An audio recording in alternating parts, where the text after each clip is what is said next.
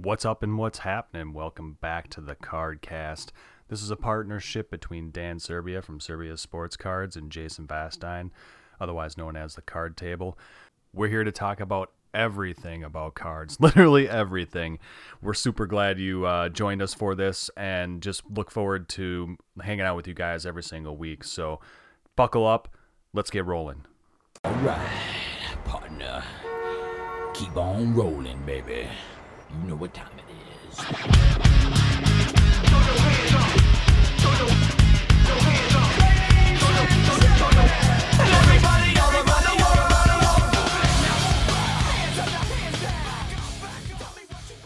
Did I buy what?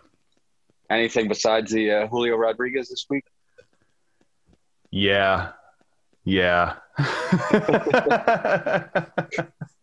I had a fun week, I think. I'd have to look back at like what I all picked up.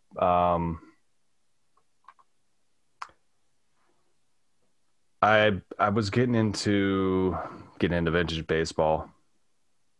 Frankly, that's been, I don't know why that's not working. But I sold a Jordan last weekend. It was just kind of like, all right, well, we're going to use some of that to have a little fun. Yeah. not a Jordan, not an 86 Fleer, but a 1985 Nike promo. I'd picked up a while back, like 5-6 months ago. What? Yeah. Was that PSA graded or just raw? It was an SGC. Let's see. My speakers change over here. It was SGC 7, but like corners, the only thing I could see on it was the surface. And so I was like debating whether to get it regraded because I thought it could 8. It was at least going to 7. I mean, it was really, really nice copy. So, but then I saw where things were and I was like, well, you know what? I was sitting there one day and I'm like, I love this card. Honestly, it was going to be like a coffin card. I never wanted to get rid of it because I don't know if I'll ever be able to afford an 86 Fleer Jordan anymore. And I was like, well, I'm going to sell it. I'm going to do it today. And my wife was talking me out of it. It was funny. She's like, are you serious? But you didn't ever want to get rid of that. And I'm like, yeah, but you know, sometimes you just gotta do it. So I picked up a nice copy of, so this is what I picked up this week. I went into some fun stuff. I picked up some 1974 Yamakatsu Bruce Lee's. Nice. Yeah, a lot of like 9 of those. Some really like nice prints, Japanese cards. I picked up a couple of 1977 Princess Leia's. I think they were like nice copies. This is from Star Wars Series 1. The legit Princess Leia. Yeah. Yeah, right. Okay. Not like, Yeah, an action scene or anything like that. Just like the character card. Yeah. So like Luke was number 1, and that's I grabbed a low grade version of Luke too. So it was one of those things where I'm like, okay, I can pick this up for like $20-$25, I think, for the Luke, and I just wanted one versus the other stuff out there. The 77 Star Wars, a 69 Nolan Ryan. I needed to get a 69 Nolan Ryan. I got a nice copy of that. My son had sold enough Pokemon to where he wanted a shiny Charizard V from Champion's Path. I tried to talk him out of it. I think there's better Charizards out there, but we made a deal. One? What's that? That's the newest Charizard. Well, the newest one that's come out, Charizard, or that's not even. Yes, there's a new shiny Charizard V Max in Shining Fates that just came out this week that people are, right, filling trunkfuls of. And I picked up a 54 Willie Mays too, 54 Topps Willie Mays. I was looking at a 55 myself. It was like a, I think 4. PSA. Do you like 55 4? Bowman or Topps? Oh, I love the 55 Bowman for sure. But I was just looking, I just went on and what I'll do sometimes is go on eBay and just type in PSA, hit auctions and then ending soonest and then just see what happens. You know what I mean? I love that. And then I saw the 55 Topps Willie Mays Again, I think it was PSA 4. I want to Yeah. say it was like 150, 100, Wow. between 100 and 150. And so I looked at the mantle in the same grade, and it was like 600. I'm like, oh, Yeah. this is Yeah. great. I didn't know the ratio from Mickey Mantle to Willie Mays. So I I don't think it went should be and looked at, 4X, right? Yeah. no, not at all. But I looked at past sales, and it was already above what the past sales were. Okay. So I wasn't, I mean, I'm definitely going to be going back at some point. If I have a big sale in the future, I'm going to pick up some Willie Mays stuff for sure. But just Yeah. what I seen for past sales, it was like say $100 they were going for, and it was at like 120. So I mean, it wasn't a huge discrepancy, but I do think that Willie Mays in general, Yeah. seeing the discrepancy between 600 for the Mickey Mantle to 150 for Willie Mays, it just doesn't make sense. The other one, I missed out on it, and I'm kicking myself. But like I said, I sold that Jordan, so I was like, I had a little confidence this week, and I was like, I wanted to bank some of it away and just whatever. I was more about like just reinvesting the amount that I had put in, and I missed out on a 51 Bowman Ted Williams Oof. SG. It was like an SGC 6, and I made an offer, and I should have just bought it. It was like $600. I'm like, oh my god. Like compared to the mantle and the maze of that set, again, you're talking Ted Williams. I mean, I think he's greatly undervalued, Williams of all people right now, and I don't know why, but I love like Ted Williams' story too. The war hero, and uh, Musial's another one of those guys I've been looking at. Musial seems grossly undervalued for his at least like all-time war. I don't know. I was going down that all-time war list and like, all right, who's up here? Where's Ernie Banks? Like my dad's was a huge Ernie Banks fan, and so like I'm trying to put together all a graded version of every Ernie Banks card because why not? I don't know. Right. And he had a bunch of them that I'm going to get graded too. But just all a matter of time trying to figure out trying to figure out where to fit in the massive gold rush. Those Marvel cards are just blowing my mind, man. I can't believe that. Like that Thanos closed out at 1,500. He was the big one of the night, but like they staged him out over the night. I don't know. That just blows my mind. So Yeah, like, I bet it was that same guy from last week. question for you. How do you figure out like what you're going to grade? Ooh. Well, it really depends. I mean, so my buying has gone in stages over the last 2 years or so, year and a half. Before the boom, it was buying, flagship and chrome rookies. So those were bought with intent to grade or, Okay. flip what wasn't gradable. But now it's, I've evolved to just buying those cheap stuff off sport lots to send to Star Stock, where I wasn't really worried about grading that because, like I said, before about, an A is getting more than 9. So it's not really worth it to grade that stuff. Plus it's low dollar stuff for the most part. And now it's, I'm mostly focusing on, 80, 70 stuff where I'm not really trying to grade that stuff at all. Yeah.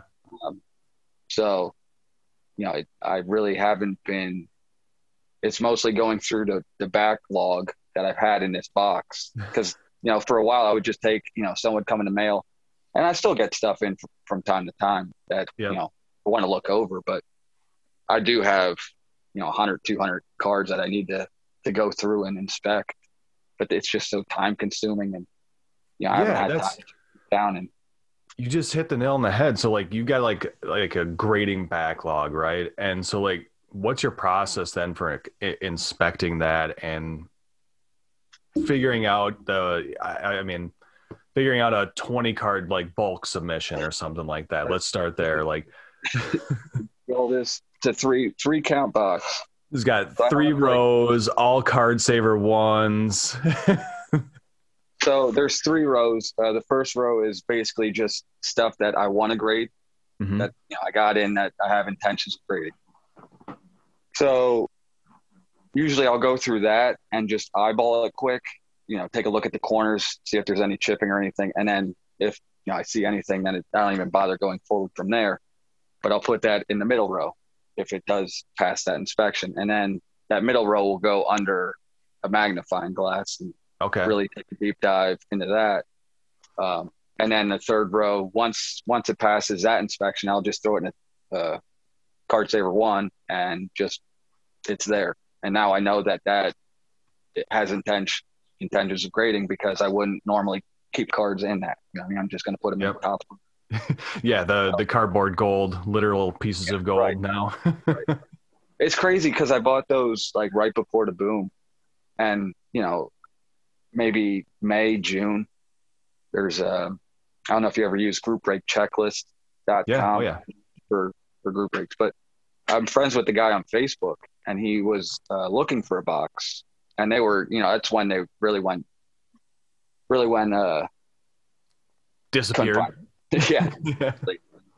So he was saying he was looking for a box, and they were like $60 a box, and I just bought 2 of them for, I don't know, $25. That's okay.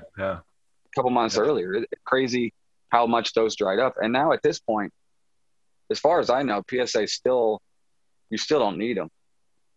I was wondering that the other day. I'm like, are they still accepting top loaders? I don't want to, I don't know.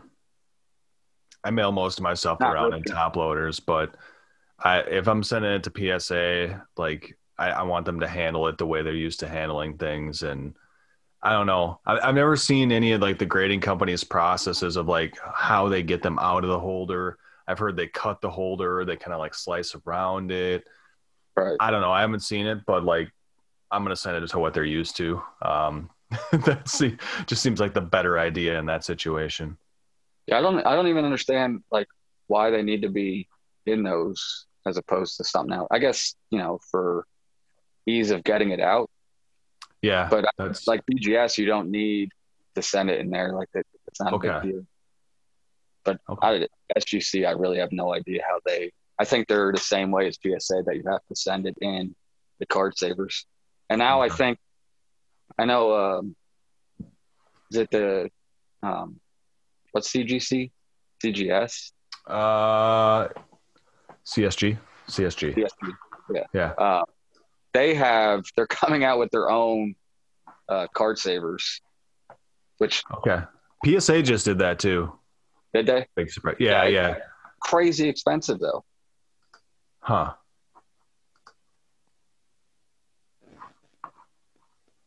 Yeah, I don't know if that's necessary. Talking Ultra Pro. If you're gonna return them to me, that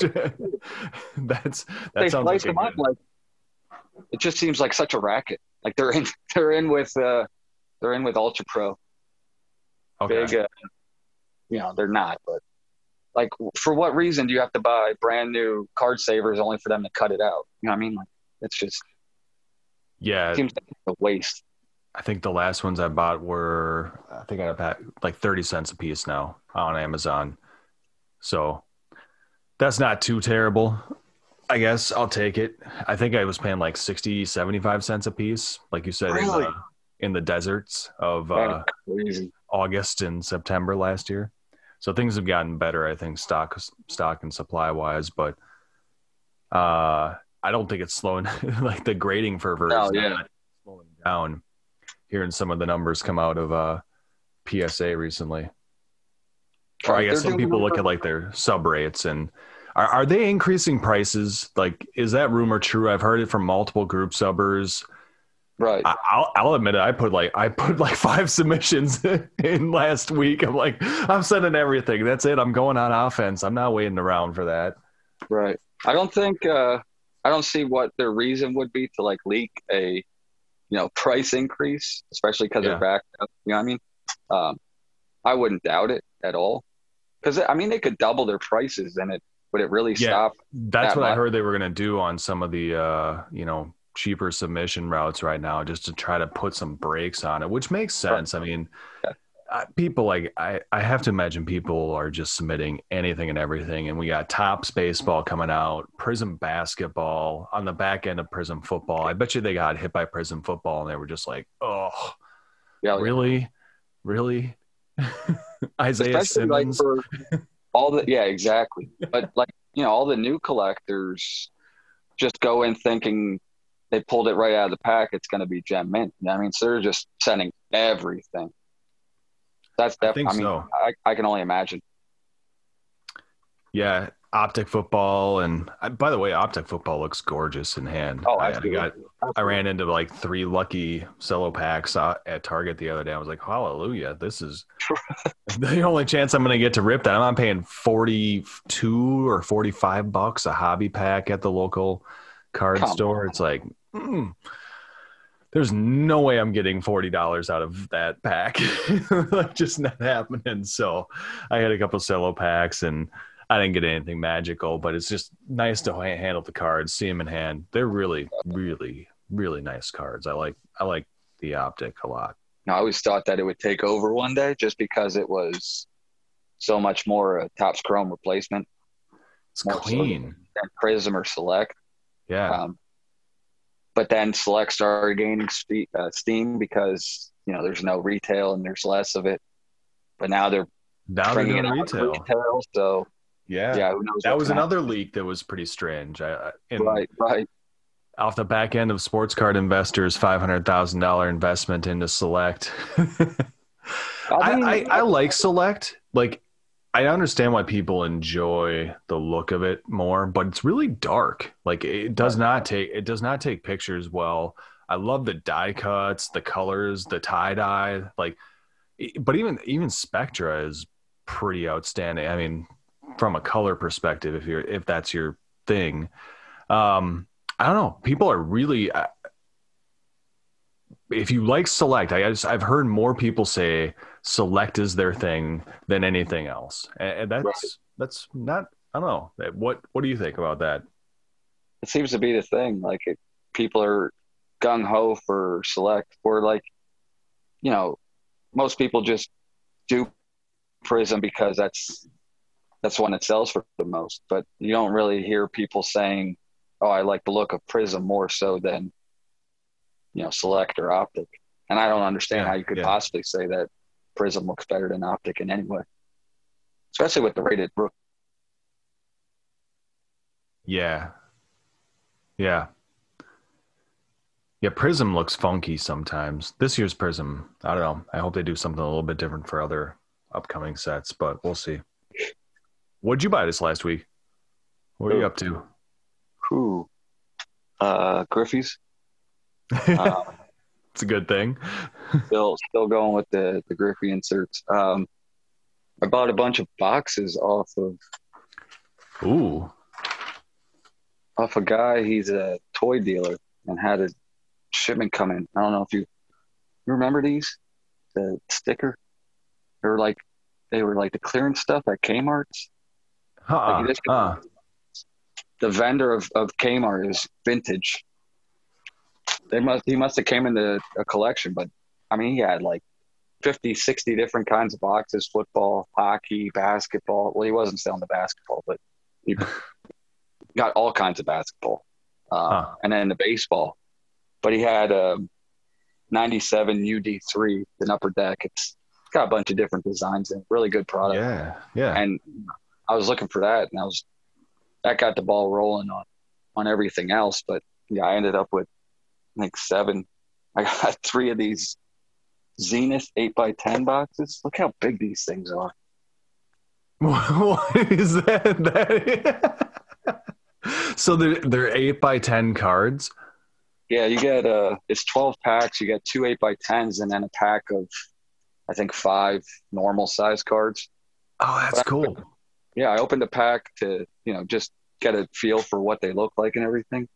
Um, I pulled a Griffey 8x10, I think it's called the Dufex version. It's pretty sweet. Yeah. Oh, here it is. Oh, that's really cool. Oh yeah. So it's got like a blast. It's got like a kaboom coming off his bat. That is amazing. Yeah. Full extension. Oh yeah. It's a What great year? like What year was that?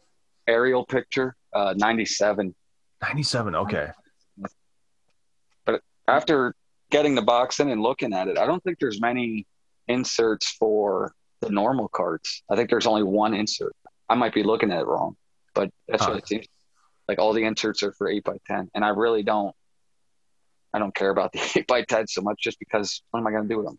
I mean, they're more of a nuisance than anything. Like the big stuff bothers me. It's just too big. Like 5x7s and stuff. Send them in to get graded. PSA is just like, what am I going to do with this? Did you see that the Sam Darnold booklet that got created by Yes. Man, it's like an it was like pen, but it's only BGS though, right? Yeah. Oh yeah. Like it was that a comic book? It was like a comic book holder or like an album size holder for a booklet. I like if they mailed that back to you, like what do you even do? It was shifted. It had to shift around in there. You would think, yeah. I don't understand how they don't have anything smaller for that. Like some new thing. Like booklets have been around for over 10 years now. You know what I mean? I don't get it. Not a lot of people grade them, but grading holders in general, I guess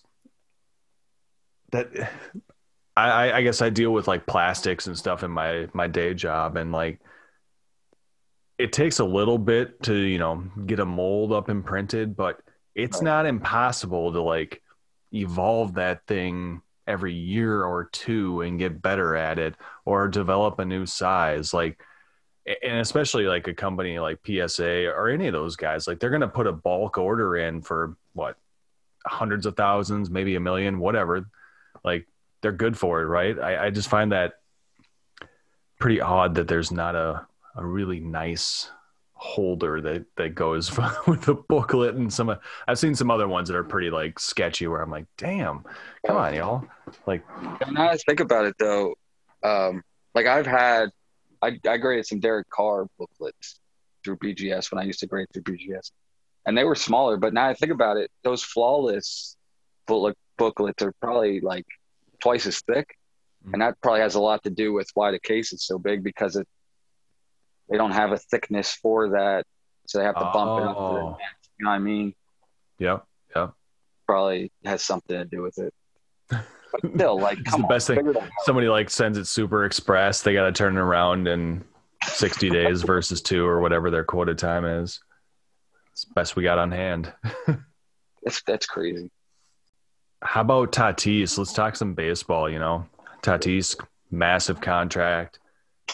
Was trying to look up the richest contracts ever and unlock the power of CBS Sports. Yeah, thanks CBS Sports. Is A-Rod still number 2? What is? This is 2020. Shoot, there was a good. So Trout's number 1, Betts, right. Tatis is number 3, but I think that's just based on contract value. What was Betts' contract? 365 for 12. Yeah, for 12. What's that? Here we go. 4 days ago, MLB.com.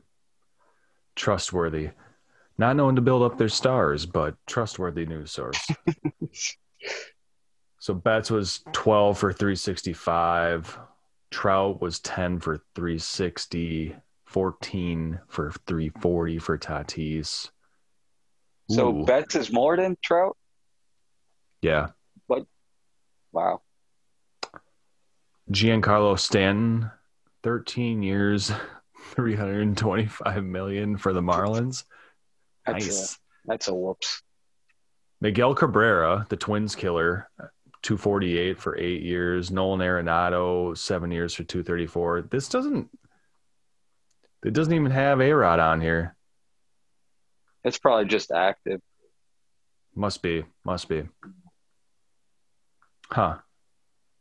Nonetheless, 14 years. So regardless of the money, what do you think about the like big contracts? We had Joe Mauer in Minnesota, A-Rod was a very famous, massive contract. Who else has signed those? I mean, there's been numerous big contracts over time. Do these just pan out well?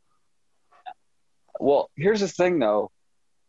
The contracts that we know aren't the same as this because, like, we see like Pujols signing that 10-year contract at what, probably age 30, 31 he was at the Yeah. time. Yep. And A-Rod was the same. He was already, early 30s, late 20s at the time, where someone like Acuna or even Betts, he's pretty young still. He's, what, 27, 28, I would 27. imagine.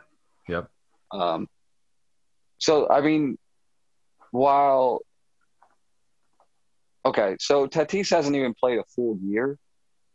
If you combine 2 years. Touche.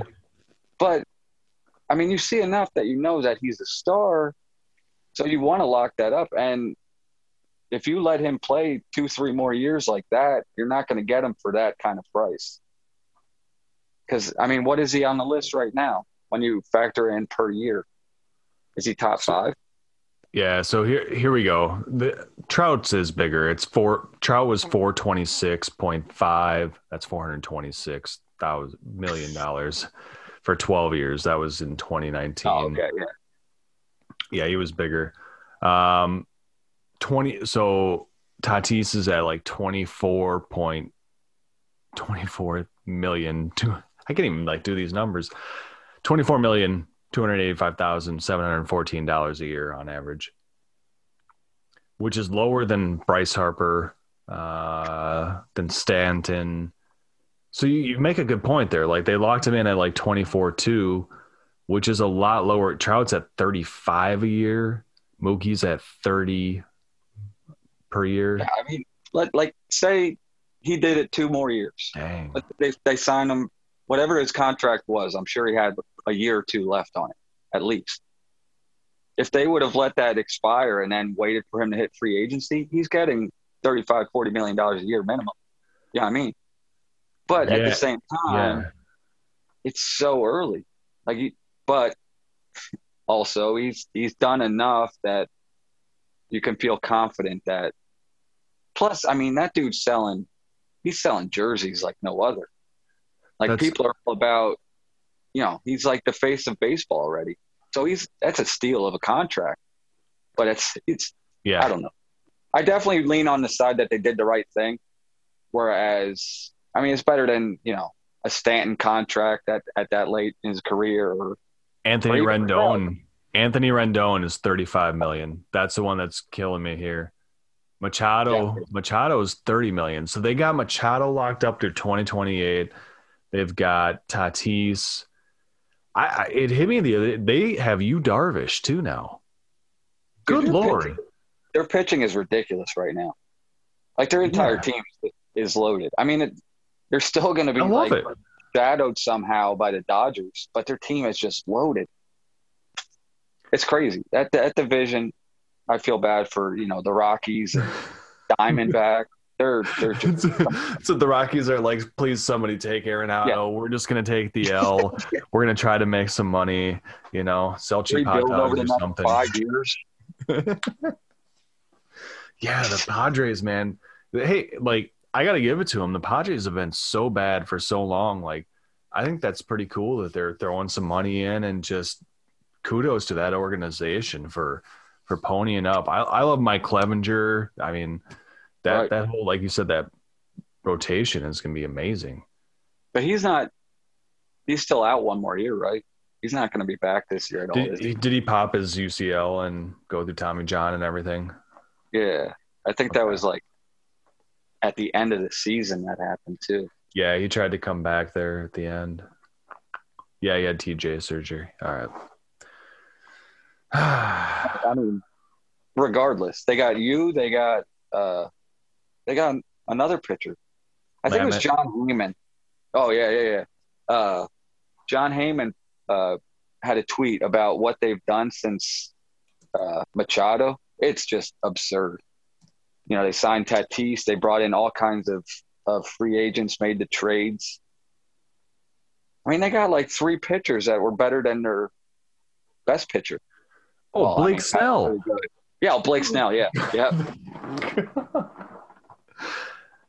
Yeah, they got Paddock, Snell, Dinelson, Lamet, Clevenger sitting around. Joe Musgrove is no slouch. No, Wow. That'll be fun. what's their Baseball this year is bullpen going to be looking like amazing. though? Yeah, I'm ready. I'm so ready. How It's far like, away I are we? mean, Once month pitchers and a and half. catchers? Is that what it is? Yeah, they're in now. But I think it's like April 1st. It's opening day. I should know this. Yeah, seriously. April 1, yep. It's right around the corner. Oh, it's gonna be so good. Speaking of pitching and everything, though, like that's we're talking about Tatis, Acuna, and everybody, but pitching is I'm a pitching ninja guy. Like pitching is on a whole new level these days. The like I think it's got more science behind it than hitting does for the first time ever. And spin rate and velocity, like the way they're training pitchers is I love it. It's one of my favorite things to watch on Twitter and see the like social media game around pitchers now. And like everybody throws hard. Everybody's got spin rates. Like they're working on that stuff when they're like 10 years old. So it's interesting to still see hitters taking the lead, but I was a pitcher and a catcher when I played baseball, so I got to kind of see both sides of it. And like I don't know, for those reasons, like I grew up idolizing guys like Nolan Ryan and Greg Maddux, two like opposite polar ends of the spectrum when it comes to pitching. Pedro Martinez, these are the guys that I love to collect. And as I like dig through the old collection, I'm like, oh yeah, yep, definitely have a lot of like Nolan Ryans absolutely everywhere, which is great. But like the value of the cards does not compare, historically speaking, to the hitters. We were talking about Mays and Mantle, but what about Koufax and Ryan and these Whitey Ford, all these other guys out there? I mean, these are some of the classics, but even today, I don't think Sixto Sanchez is coming out at the same value as Ryan Mountcastle. So what is it about pitcher pricing that just doesn't seem to calculate, or people don't follow it as much? It makes sense to an extent. Like, I understand how you might be hesitant to buy pitchers in the first, say, 5 years of their career or something, maybe even a little longer. 8. How long was Koufax a pitcher? 8 years, whatever that was. Yeah. At least that Very extent, short. I can understand being hesitant. The guy, could blow his arm out. Like, look at Tim Lincecum or Matt Harvey. These guys were, dominant pitchers and then just completely fell off the face of the earth. Matt Harvey, yeah. But once they pass that point, like a Justin Verlander or who's his counterpart? Scherzer. Oh, Greinke. Scherzer. Greinke, yes. Like, I don't understand how those guys don't eventually get a following and gain value. Now, okay, Verlander and Greinke have bounced around a little bit, so they haven't like established a fan base so much. But there's pitchers out there. It just doesn't. I don't know. Like a Randy Johnson. How many years was he with the Diamondbacks, and he still has minimal value despite being in the Hall of Fame? Or Pedro Martinez with the Red Sox. Like, Yep. he has one rookie card. Pedro Martinez has one rookie card in the 91 Upper Deck Final Edition. And you can buy a PSA 9 for under $20 right now. Like, what? That's wild. Yeah, like, he's got one rookie and you can buy it for, like, it doesn't make sense to me. Like, I understand that they're playing every 5th day, but still, once their career is over, or at this point, like a Verlander where he's established, like, looking back on it, you don't remember that he only pitched every 5th game. You know what I mean? Like, I don't know. You would think at some point they would gain collectability. I understand why at first you might not, but over time, I mean, what Nolan Ryan is the biggest, highest valued pitcher, or Koufax maybe. It surprised me. Yeah. So I did some digging. I came with some numbers on this, and it was really surprising to me. So Koufax appears to be the highest valued pitcher, and it's so hard to compare to the different eras, right? Koufax is, a rookie in the 50s. You got Ryan in the 60s. Raleigh Fingers in the 70s. I don't know who, honestly, in the Oil Can Boyd, maybe. There was a little bit of gap there. But like, to compare modern and I guess the greats, right? So what I did is I looked up the best starting pitchers of the last decade, and then I looked up the best starting pitchers of all time. And the other thing I looked up was like the number of pitchers that won MVPs, because these were the best players in the league that year. So you're talking about Bob Gibson, you're talking about, and I should have done more homework on Bob, but Dave Stewart, was he MVP? I believe so. Clemens was in 86, Eckersley in 92, Verlander has won a MVP, Kershaw. Let's see what else we got here. It was a pretty extensive list. Willie Hernandez, some dudes that I wouldn't think of. Vida Blue. Ooh. Oh, really? There's Denny McClain, Bob Gibson in 68, Koufax in 63, Don Newcomb. I mean, these aren't household names, is what hit me. Right. Well, let's look at like some of the numbers on this. So Kershaw, if we're just strictly looking at tens, Kershaw was the highest valued modern pitcher, deservedly so. His 10 is sitting at $1,200 right now and has 897 PSA 10s. Interestingly enough, his PSA 9 has 920 copies and sells for about $246. Every pitcher on this list is up double digits percentage wise. Some of them even more than that. I'm going to jump to Randy Johnson. His 10 from 1989, this really surprised me, is up 344% in the last 3 months. It's up to $327. I looked at that card 3 months ago, and that was $100 card. So right. He's up, and his 9 is sitting at like 35 because there's 14,000 of them. So like there's 4,000 PSA 10s of the Randy Johnson 1989 Upper Deck. Comparing to some of like the older guys, Nolan Ryan 1968 PSA 9, there's 65 copies of that. There's one PSA 10, $60,000 for a PSA 9 Nolan Ryan. I thought that was pretty cool. But you compare that like a nine where there's 65 copies, compare that to the best hitters of all time, similar pop reports, and that's pretty darn low value wise. Right. A 5, so we're getting into like the affordable range, I think here. A 5 has 1,900 copies and sells for about $1,500. These are up like 80-90% in the last 3 months. Koufax 5, PSA 5 there's 1,500 of those, and that goes for $3,000. That's up 150%. Koufax is way up right now. That's what I saw. So those are some of like the older guys. Verlander's goes for $429, 863. Every one of these guys is up. I was surprised at some of the other modern pitchers, I guess, though. Like after Kershaw and Verlander, I don't know who you'd put 3, 4, 5 on. I mean, this is an arguable list, but like Baumgartner, Chris Sale, Max Scherzer. These guys are modestly affordable at this point, and the pop reports aren't very high on these guys either. Is the other thing I would say. So I don't know. These are all the top stuff too.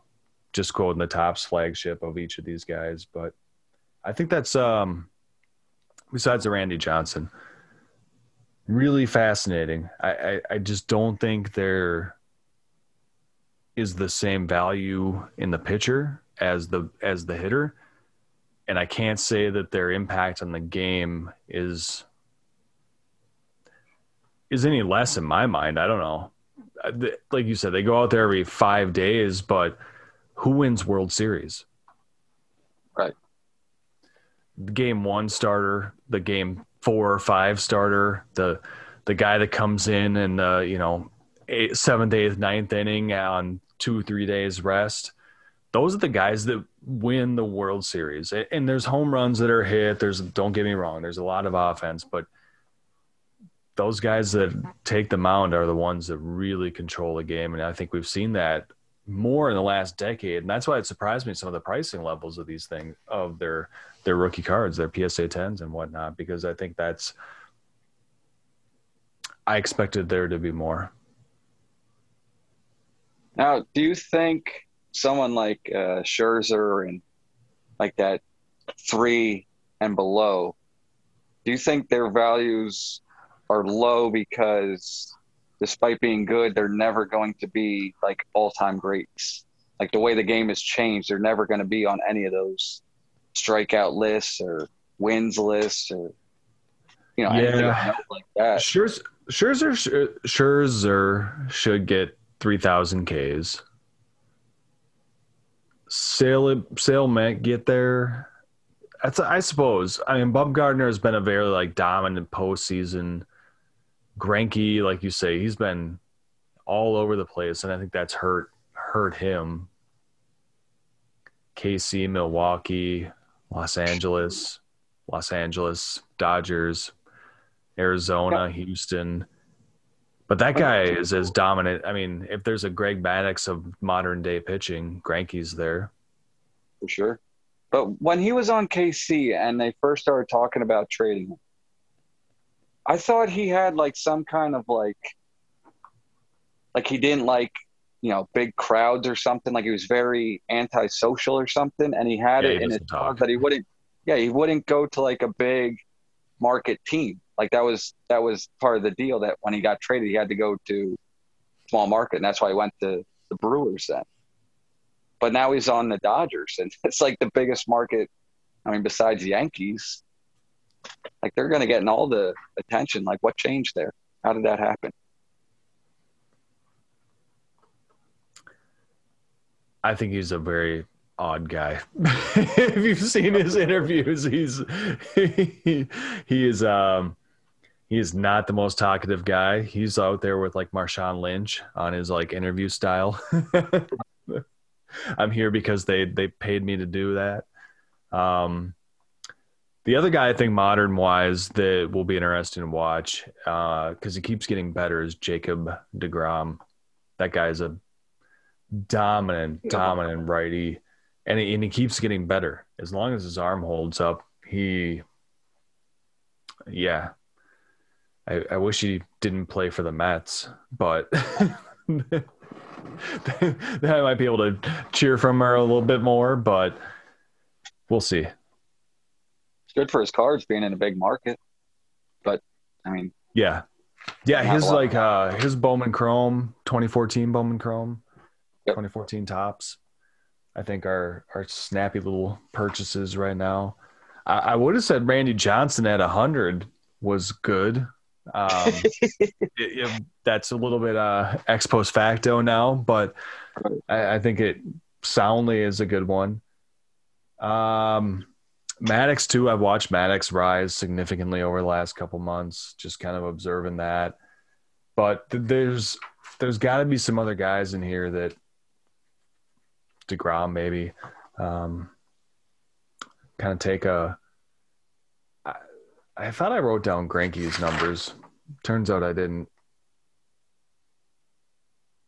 Yeah. That whole 86 to 92 rookie class of pitchers is just, you can buy all of them pretty much. PSA 9 for $20 or less. Doesn't matter what it is. I dug up some Kurt Schilling 1989 Donruss today. And I was like, there's like 4 of them stacked in a row, but there's another guy, like he has one rookie card with the Baltimore Orioles. That kind of Yeah. threw me off a little bit. But yeah, I think there's another guy that, as far as dominant pitching, him, Pedro, Randy Johnson, that era. I mean, they were lights out for many years there. You know who I like modern wise? That's, obviously cheap, but like really cheap. And it's Dustin May.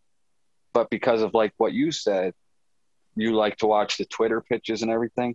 That dude's Yeah. stuff is filthy. And he's always on those pitching things. So he's going to have a lot of eyes on him. And that His could be, two-seamer is ridiculous. it's not even fair. It's not even fair. The only guy I've seen throw a two-seamer like that was actually a Dodger as well, and it was Kevin Brown. Kevin Brown but Brown had more of this like hard sinking action to it, but Dustin May's two-seamer runs the entire width of the plate, and then sometimes when he's on, it's on, and like nobody can hit that. That's ridiculous. Like if you're a lefty, good luck. Like he's that kind of guy. It looks like a screwball, but it's 99 miles an hour. It defies physics. I don't know how he does it. Yes, I agree. I think Dustin May, I think he's going to win multiple Cy Youngs. I'm huge on Dustin May. I love the red hair.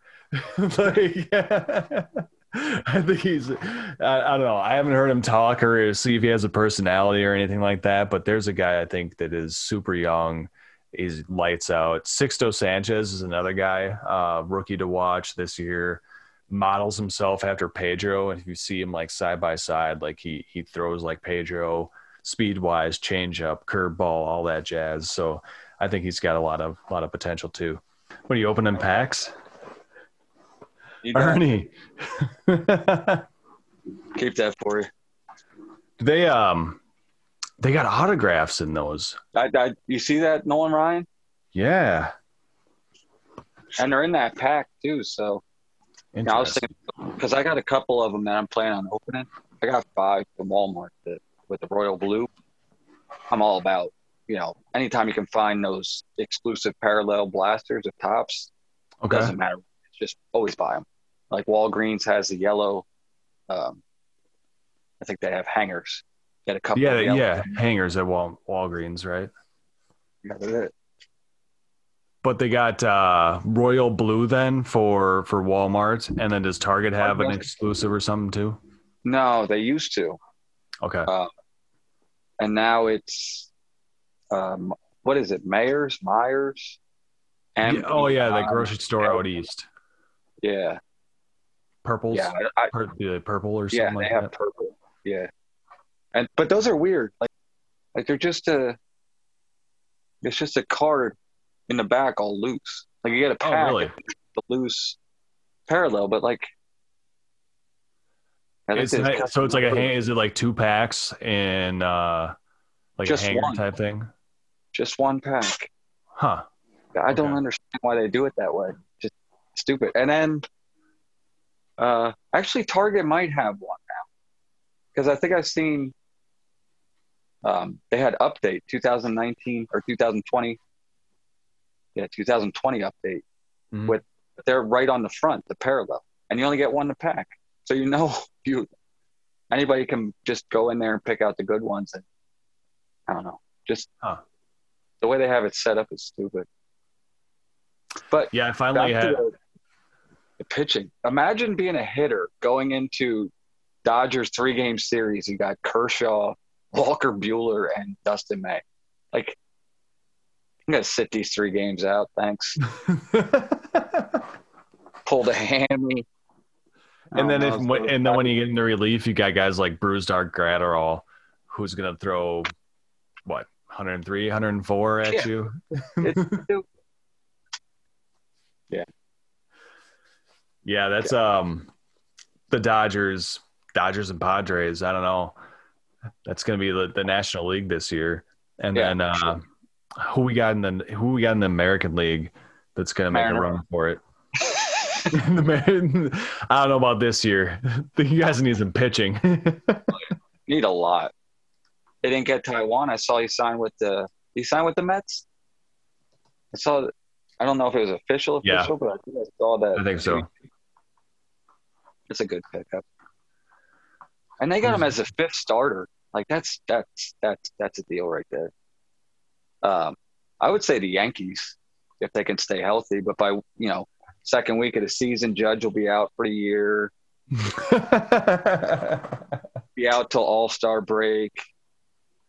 They're true. All so fragile. I don't Yeah. understand. That team is just, I don't know. Yeah, they're plus 240. This is about a week old right now. White Sox were plus 378. Oh yeah. That lineup is just, that's not fair. That'd be great to watch, that Dodgers and White Sox World Series. Yeah. On paper. I mean, that'd be a good one. Is Kopech back this year? Michael Kopech? Yeah. Yep. Kopech. They had the Twins number 3, then the Blue Jays, Rays, they're all kind of together. Oakland. Twins were very surprising last year. I didn't expect them to. They were like, I don't even know. Like the first 20 out of 25 games or something crazy. They had a good lineup. Donaldson getting hurt really impacted them more than I think it. I mean, it was only a 60-game season, but that hurt them a bit. And they're what's up with that guy? He just always gets better. He's like the new Julio Franco. 5 years old. Yeah, seriously. He started when he was 30 years old. Yeah, I'll go watch some Twins games this year if we get a chance to, living up here in Minnesota. The Twins, I always enjoy them. They play good baseball too. Good baseball. I don't know. They're not a major market team that's just gonna buy a team. They try to they play together well. They've got a good team camaraderie usually type of atmosphere. Rocco's come in and done a really good job too. Rocco Baldelli, former Tampa Ray guy. Oh yeah. See, number one pitching though. They need pitching. The Twins are always they just don't want to put the money out there for a top 1-2 guy. They developed Liriano and Johan Santana all those years ago, and I guess they let go of Liriano right at the right time, and Santana, kind of the same thing too. Both had arm problems, but it's frustrating to be a Twins fan. I want to see them get back to their 87 and 91 glory days at some point, but we'll see. That's exciting. I don't know. Baseball's going to be great this year yet again. I hope the Yankees and Dodgers are not in the World Series together, but I guess that's just a small town guy speaking there. Right. What do they got the Angels? Not even making the playoff? No. They are, what am I looking at here? Plus 18-23. Not making the playoffs. Just outside of it with the A's and Astros ahead. Huh. I don't get it. Poor Mike Trout. Serious. I feel bad for Albert Pujols too. I feel like that guy doesn't get enough respect, just overall. Yeah, when you look, I was looking at his stats the other day. It's unreal. Like I said, I was kind of drilling down through the top WAR leaders all time and seeing who the active WAR leaders are. And Pujols had a decade of straight dominance. Him and Miguel Cabrera are both, I think, just two guys that have amazing offensive output.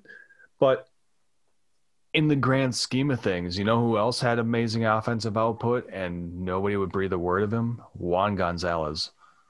So it's stuff like that where I'm like, dang, I want to believe in their market ability long term, but I just don't know that they did anything different, or maybe it's their position. I'm not sure. Not winning championships is a huge deal. Yeah, but Miggy, he won championships with two different teams. Good point. Touche. Well, maybe we're onto something there then. Maybe we need to look at Miguel Cabrera cards then. Yeah. Cardinals, they won too, but no, I mean, Pujols is better. Mike Trout isn't even as good as Albert Pujols was to start his career at this point still. Agreed. Yeah. But I mean, also I mean, Pujols was a good first baseman, but he was a first baseman. Like, I don't know. They just, I don't know. But that's a card. I mean, I can't even imagine it's affordable at this point. But his What's that? Bowman Chrome, the Pujols Bowman Chrome autograph, because it was a redemption. There's only 500 of it. Plus, who knows how many of those 500 were actually redeemed? Pujols, Bowman Chrome. 2001. I think it's a refractive, but it's not like it's a lot of them move up. Buy it now for $39,000. Deal. Wow. He's got a 2001 Topps update. Yeah. That's a pretty cool What's card. that one with him and Ichiro? What's Yep. that going on? I think I looked the other day. I think it was like 300-400 For a 10? Oh, don't quote me on that. No, So, he's gone way up from when I last looked at it. So everything raw, everything. I was following this one for a while because I had a couple Ichiros that I was moving in and out of. So the Topps update, raw, $51.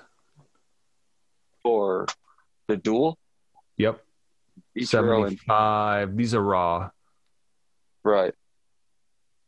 What's even like a 9? See any?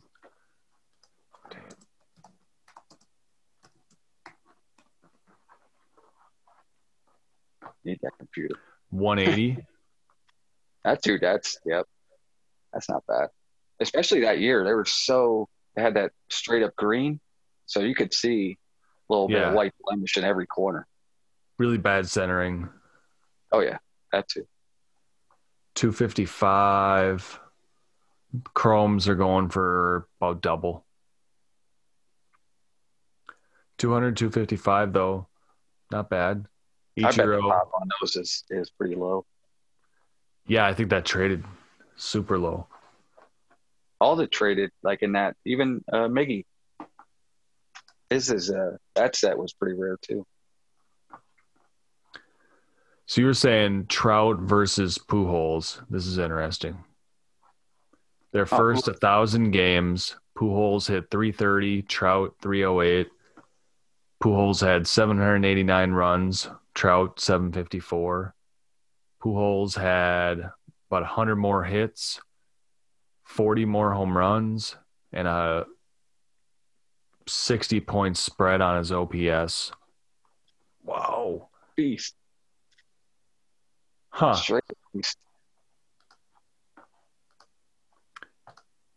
Yeah, I would say Pujols is well, let's look at the old card ladder here. That's really I'm curious.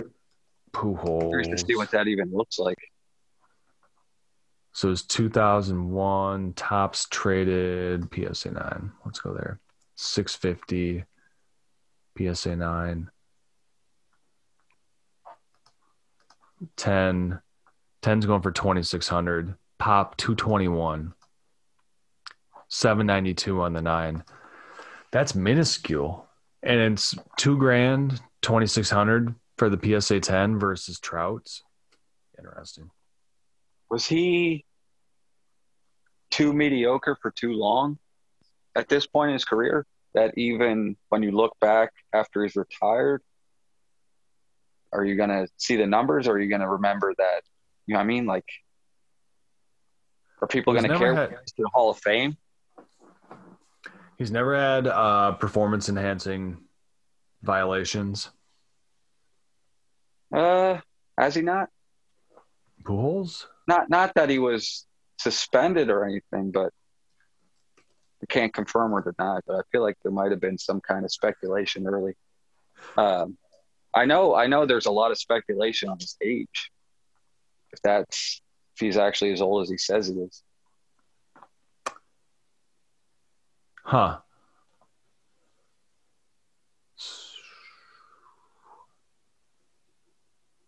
No, He's played not 20 years. I'm just looking at how many home runs he's got. He's got 662 home runs. I mean, he could hit 700 if he gets 2 more years in him. Two For more sure. years. Yeah. Yeah. Wow. I think that's and I'm looking at it right now. His Chrome is actually cheaper than his Tops. The Tops Chrome traded is going for 2,250. Pop But, 344. PSA 10. what's the regular one? 400 Yeah. or something? Yep. That's Higher surprising. pop, higher value. PSA 9's 800. Pop 658. This is the Tops Chrome traded. What's a BGS? BGS 9's 400. How many guys hit 700 home runs? 4? 2. 2? 3? 2? I think it's 2. My stats are not up. I got to buffer up on this. Seriously. There was a 2-year period. I played baseball, like think wooden it's bat 2. league. I'm going Sunday. with 2. 3. Bonds, Aaron, and Ruth. Oh, yeah. Rodriguez had 696. All right. And then it's Pujols, Mays 660, Griffey 630.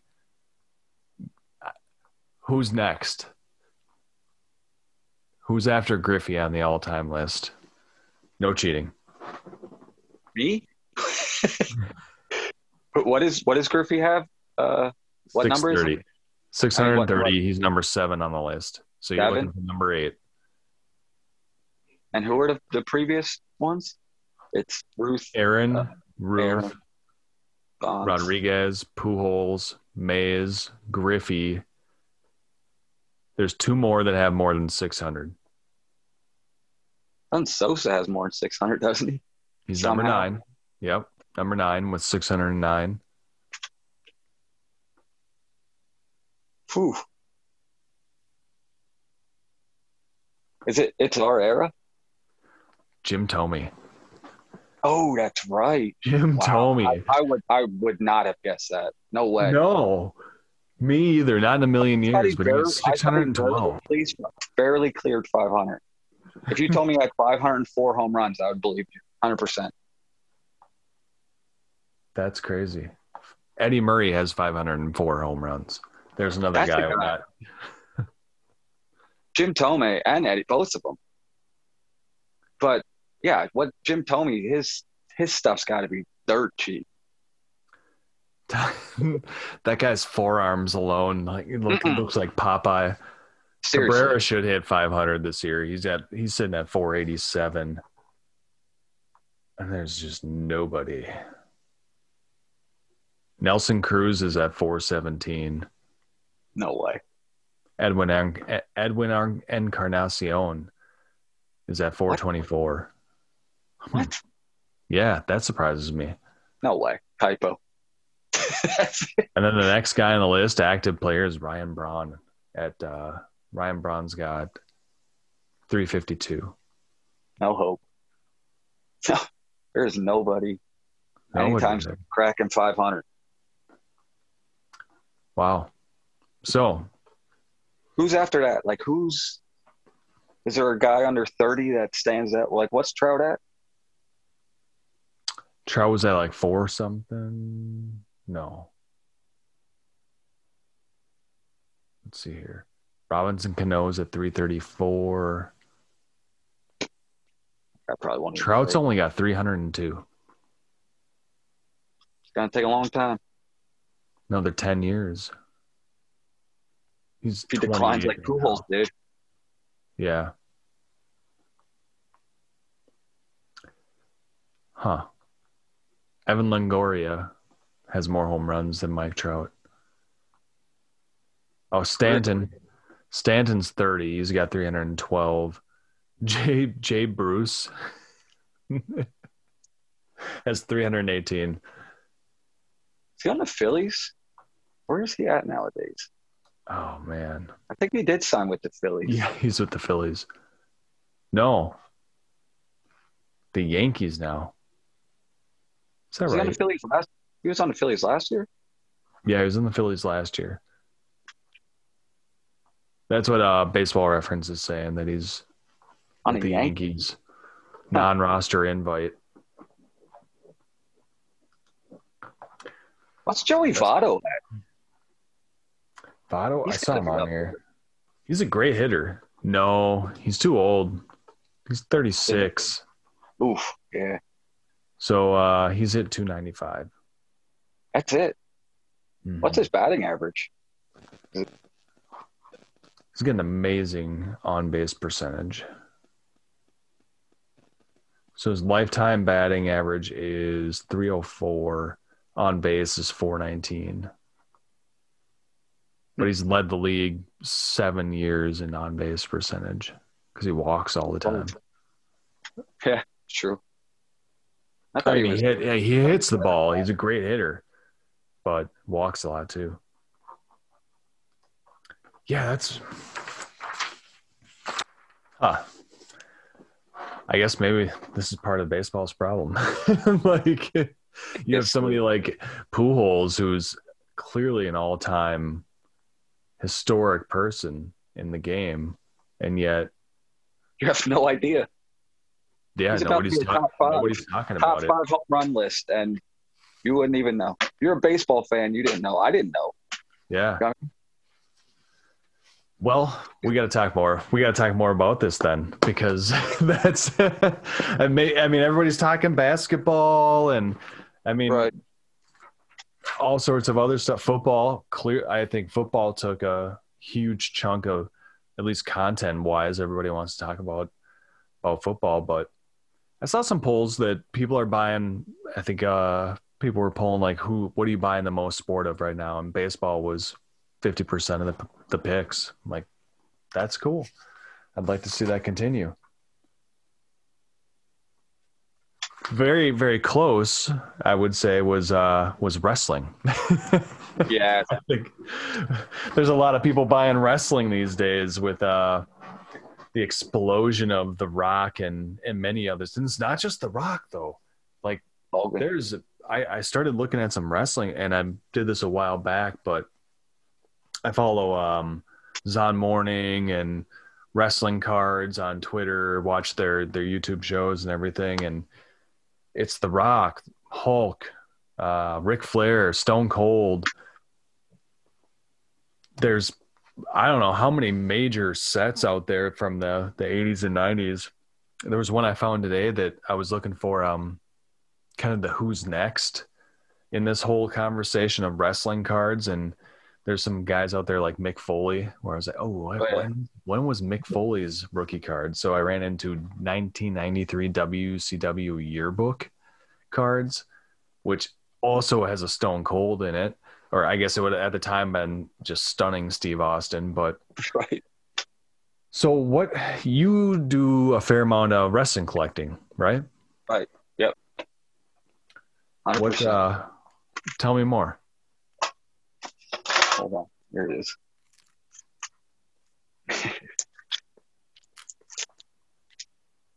$1993 yearbook. Okay. All right. A fistful of yearbooks. So it was it wasn't even a card set. It was like an SI for kids type thing then. So like they came in, I already ripped them out. You know, it was a sheet like that. Okay. You got two of them, and Stone Cold's top left, Mankind or Mick Foley top right. Yeah. But yeah, I think it's a Cactus Jack, right? Yeah, exactly. Awesome. Mick Foley is so good. That's like Mick Foley's first card at all, where Stone Cold has the 91. I don't even know how to say it. Chromie, whatever it is. It's like a card game. It was from, I don't even know, like something crazy. Argentina, maybe. Okay. Yeah. So the Steve Austin, that's from 91. The Steve Austin's from 93 in the yearbook. that's like his first American release or whatever. But yeah, that's what happened was, you know, maybe February, I started listening to Something to Wrestle With, his podcast, Bruce Pritchard. Like, he explains like everything that went on backstage behind in wrestling, all the stuff you didn't see. Huh. And I started listening to that. I got real into it. I still haven't caught up. It's been going on for years, and I'm almost caught up. And it's going to be a very sad day when I'm out of new ones. But that got me like thinking about wrestling cards, because I don't watch wrestling today, but I watched, Attitude Era and before that, like Hulk Hogan stuff and all that. So I never really collected the wrestling cards at all. So I had no idea what was going on. I'm like, what's a Stone Cold rookie card possibly worth? So I looked it up, and there was one on eBay, and it's I think PSA 6, 7. Got it for like $80. Like the first Stone Cold card for $80. It blew my mind. Like, the guy is on the Mount Rushmore of wrestling. Absolutely. His first card for that cheap. So I started, looking into more stuff.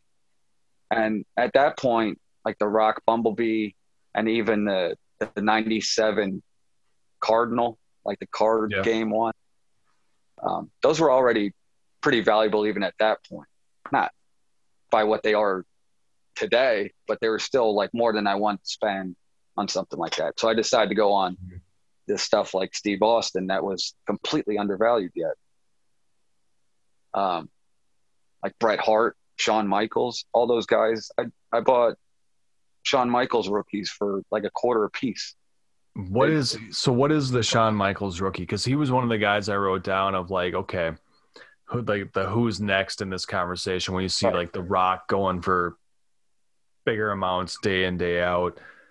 Stone Cold kind of, not riding the coattails. That's not the right word, but yeah, the values of these cards, like you say, the populations are extremely low. The 97 Cardinal Stone Cold, it was like a trivia set. Nobody was treating these with any respect. Those are two of the guys I had written down on the list. And then like John Cena's 2002 Fleer Royal Rumble. I think Brock was in that set too. Yeah. What was the guy from Guardians of the Galaxy? Not Jose Bautista. Is it John Bautista? Dave Bautista. Yeah. There he is. I got Bautista. Randy Orton was in that set. Orton, that's the other one. Yes. Yeah, and then there's Cena, like 4 big rookies all in that 2002 Fleer Royal Rumble. And I somebody sold PSA 10s, I think it was in December, of Cena and Brock Lesnar. And they sold like within minutes apart. And the Cena sold for like 2,000 and the Lesnar sold for 500. I found that pretty surprising, the big difference. I would have thought Brock Lesnar would have sold for more than Cena. I didn't think it would be that big of a gap. But yeah, just I wondered. Brock in general. Brock's football cards have been selling. I've been tracking those because they're in Vikings uniforms. So, but his rookie card has definitely been going up. Or he has 2 of them. There's like a Leaf rookie in stars, and then an upper deck. I think that's numbered out of 999 or 1999. The football ones? Yeah, he's got a couple. He's got like 3 or 4 I've seen. I haven't looked in a long time, but a couple of years ago, I had some interest in it. And at that point, they're probably like $5 or $10. I was like, I don't really care. Yeah, I've kept balking at it. And same thing was the 2002 Royal Rumble stuff. I was looking at the Cena's. We talked last time about how I kind of got back into things in like March 2020. You could pick those things up for like $20, $30.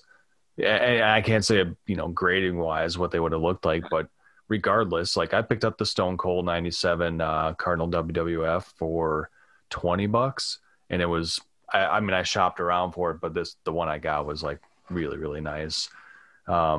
really happy with that. I just wanted it because I was building my Mount Rushmore of wrestling. I was like, okay, like who are my guys? And I was like, okay, Ultimate Warrior. I had a Hulk, Macho Man. I flipped some of that stuff already, and put it back on the market because I was like, well, I never expected the wrestling. I bought them because I loved them, and I was like, they make me happy, And like here they're like making money, like an 85 tops Hogan. I sold way too early apparently because there's another set and card that has just gone quite bananas lately. The 1985 tops Hulk.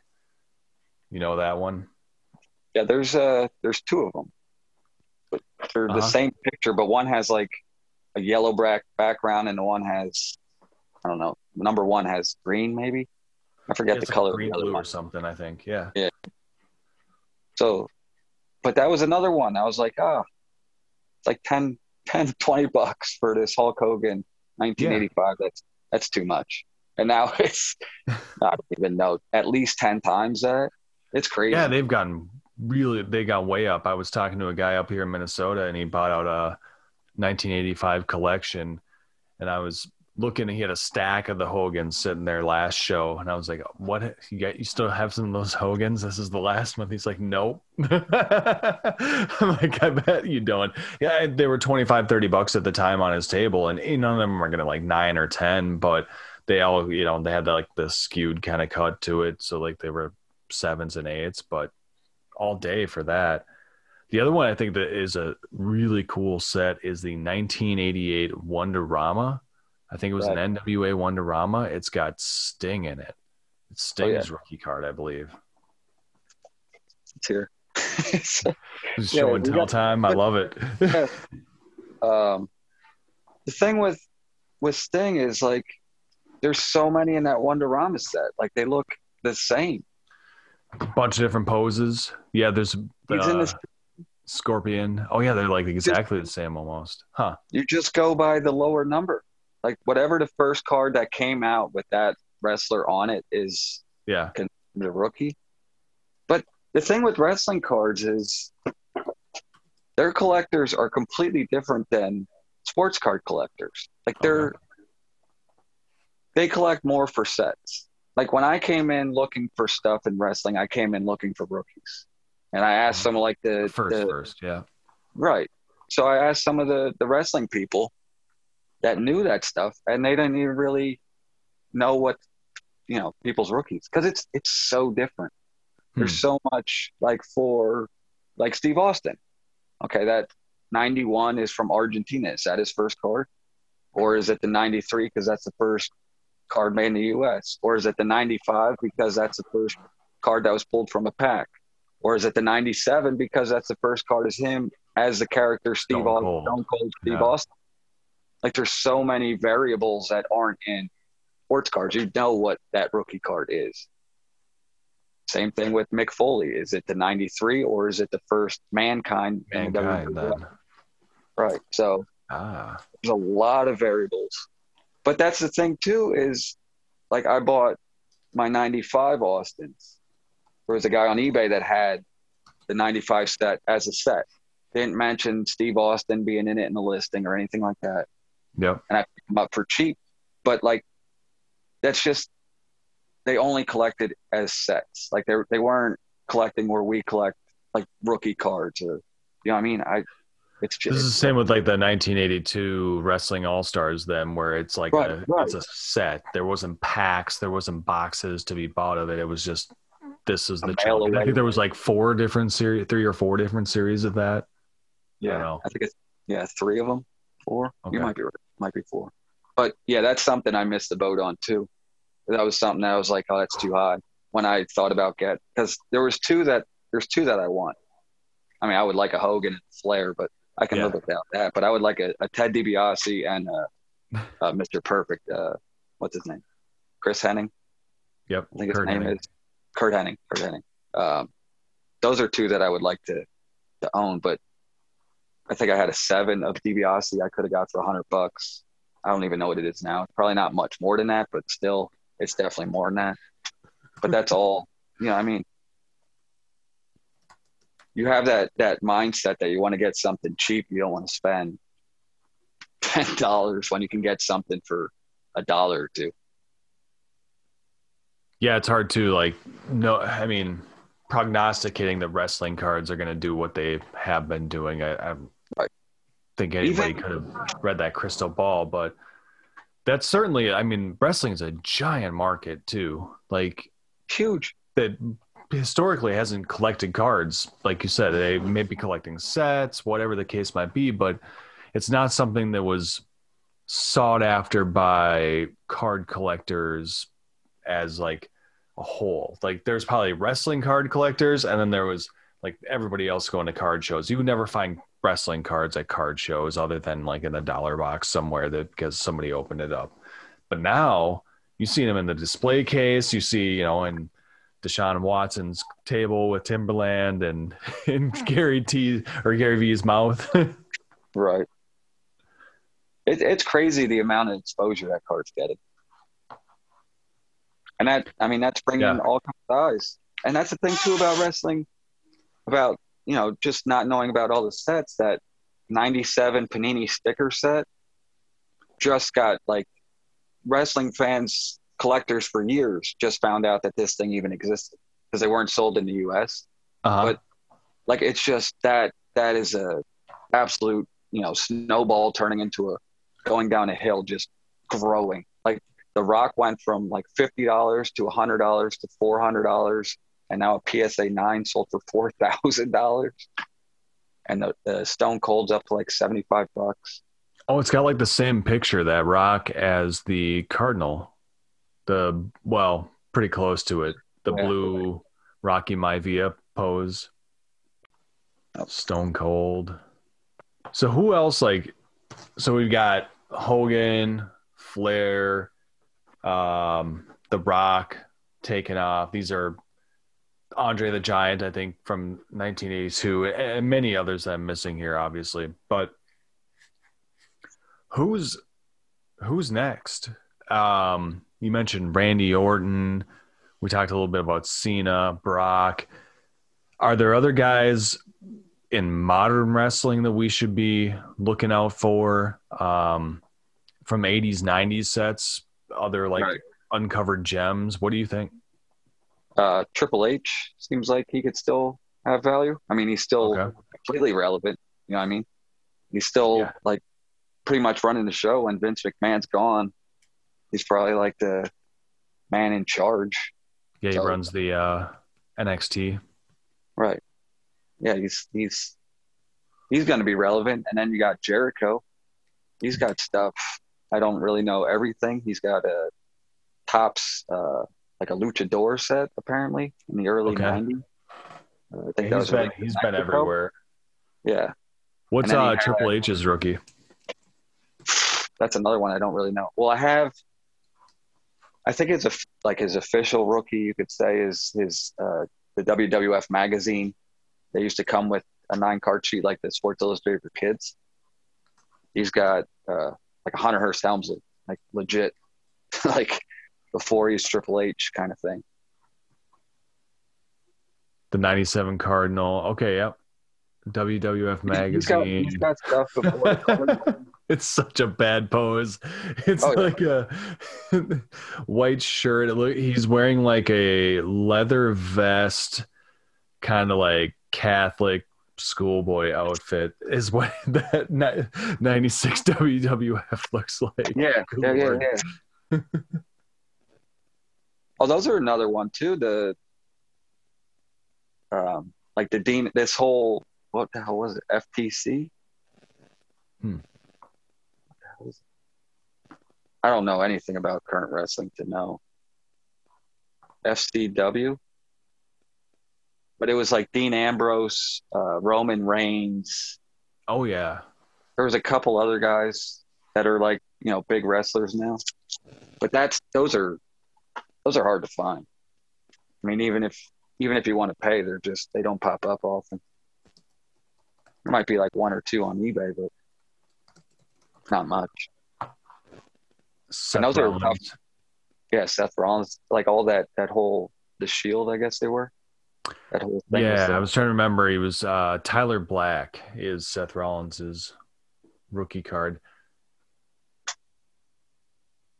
Yeah, those are, and that's the thing too. That what's the Japanese card set? They do baseball. They have a rest. It's like BBCM or BBM. But they do wrestling too. There's a lot of guys that got their start over in Japan that are in like that kind of set. Like I think Rob Van Dam was someone. BBM. BBM, yeah. Huh. Big Van Vader from back in the day was a Japanese wrestler. I love that guy. Oh yeah, he was the best on the Boy Meets World. That's nice call out there. The Pangalorns, come on. BBM, okay, because they got NJPW, New Japan Pro Wrestling now, and that Finn Balor. Yeah, yeah. He has his rookies there. Okay. That's something I haven't even begun to explore. Because I don't, there's a lot of guys that were characters there. They might even have masks on that I see like wrestling accounts post that card. And I'm like, who the hell is that? And they're like, oh, that's, whoever, Randy Orton. It's not actually Randy Orton. He doesn't have a Japanese card, but it's something along those lines. So I haven't even started because there's so many guys that are just actually Japanese wrestlers that I would never know. Yeah. Watching that brand. And then we got AEW too. Didn't they sign a deal with somebody to have cards produced? There was a rumor that they were going to be with Upper Deck, which I would love it. But I don't know if I ever saw that come to fruition. I think it might have just been a rumor. I would love to have like an exquisite wrestling. I don't know who's been on that roster. If they could do something like, has Hogan ever been there? Or get Flair going there for a couple shows, something. Just to put him in the set. Yeah, I was trying to watch some of it this last week. I have yet to see. My thing is I like to watch from the beginning. Like I want to know the full story. And I can't find anywhere where I can watch, like, they don't have like, the WWE network where you can go on there and watch the Raw from Raw number 1. They don't have that. So I haven't really got into it. I see stuff that goes on, somebody big like Sting made an appearance there. I don't know if he's still on or whatever, but like I've seen that kind of stuff going on. Orange Cassidy. Yeah. I have to admit, I was like, they got some good shticks going on, and like Dean Ambrose is over there and everything now too. So they got a lot of good wrestlers, and I don't know, entertainment value was high for the little bit I watched. Dustin Rhodes, like he's been around forever. He's in that 91 set with Steve Austin, 91 CROMY, Crommy or something. Yeah. But I think he even has a cards. Actually, I know he does. He's in like I got it on ComC. He's in like a 90 card set, kind of like the Steve Austin, but a completely different thing. I'm assuming that's probably his rookie, 1990. Scott Hall too. Yes. I got some of him recently. Isn't that 91? His stuff went up too, though. Surprisingly. Probably saw that selling the stunner and his cards went up.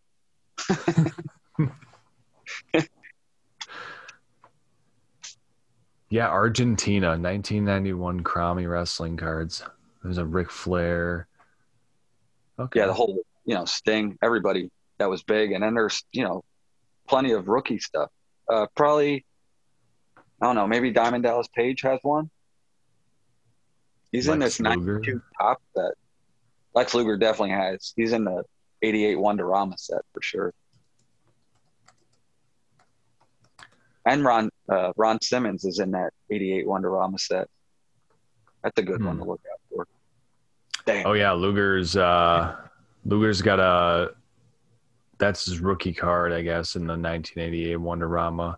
There's Yeah. a PSA 9 for buy it now $2,200 and Get 50. re- The Flair's got a PSA 9 or 10 out there right now for like 1,800 as well from that Wonderama set. That's something I put off. All those wrestling cards. I got probably close to 200 wrestling cards that I want to send off, but I was always putting them away because it's never going to happen, or maybe it's not going to happen soon. But apparently it happened, and now I need it. But what am I going to do? I can't, express them all, and some of them aren't even worth expressing. But like all those, I got a set of these wrestling stars, but it's like there's probably I think it's 1985. Okay. There's probably like 5 or 6 Hogans. There's 5 or 6 Flairs. But like this stuff doesn't have a pop. Like there's nothing graded of it. What is that stuff? 1985. Pro Wrestling Stars? Is that what it is? I don't know. It was like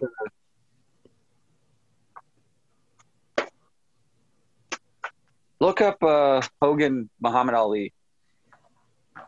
Okay. 1985 Hogan Muhammad Ali.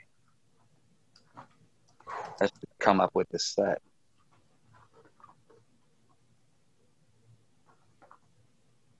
It doesn't want to do that for me.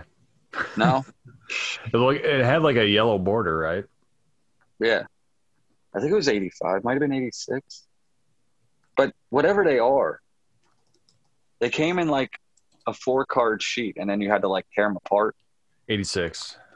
86? I see him here, yep. Monty Gum. Yeah, that's it. Yep, Monty Gum. Yep,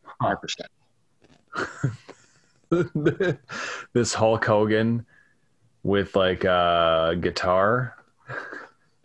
This is the best one. Look at this one. Can you read that? No. No.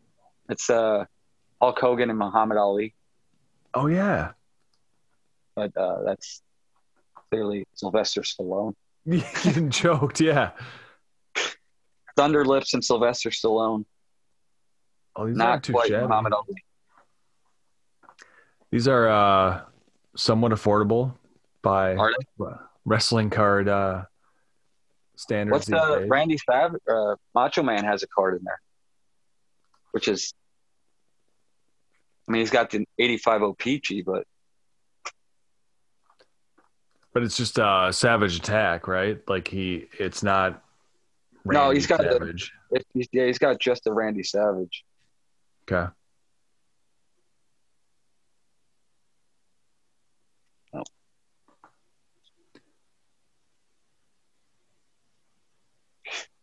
Road But Warriors. it's so, That's what I'm it's talking so about. bad. Oh yeah.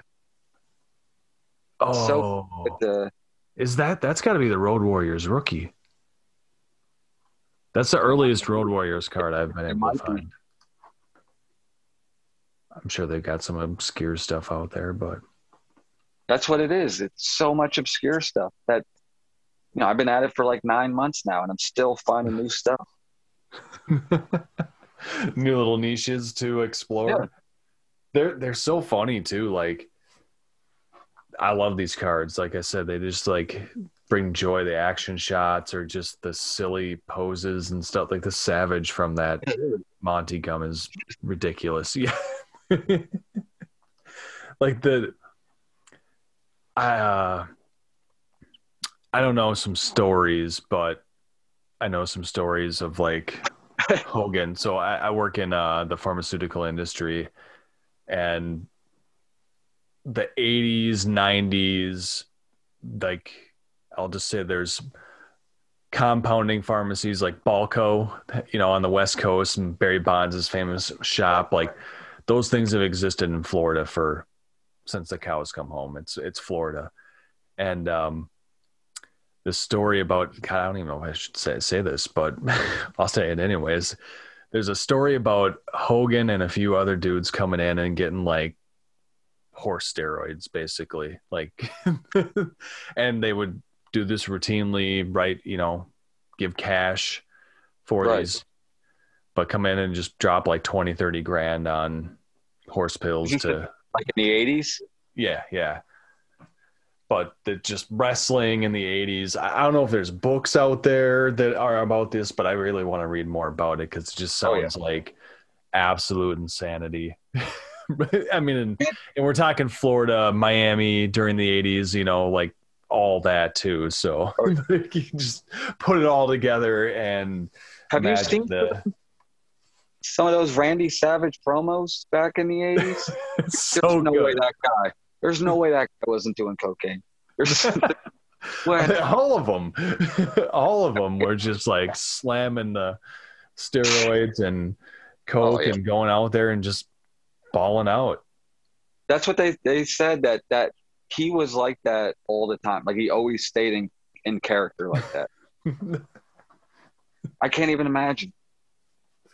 There's got to be some good books out there on this. I gotta find There them. has to be. There has to be. Or I suppose documentaries would probably be better, but I feel like those stories that aren't going to make it out in like interview format the way they should. Something to wrestle, man. I'm telling you what. Something to wrestle. Okay. It's gonna blow your mind. But dude, this Bruce Pritchard guy, he's hilarious. He does impressions of the wrestlers. Oh yeah. He was Vince McMahon's right hand man. Like Okay. he was. Do you remember Brother Love? The character Brother Love. Yeah. That was him. That was Bruce Pritchard. Got it.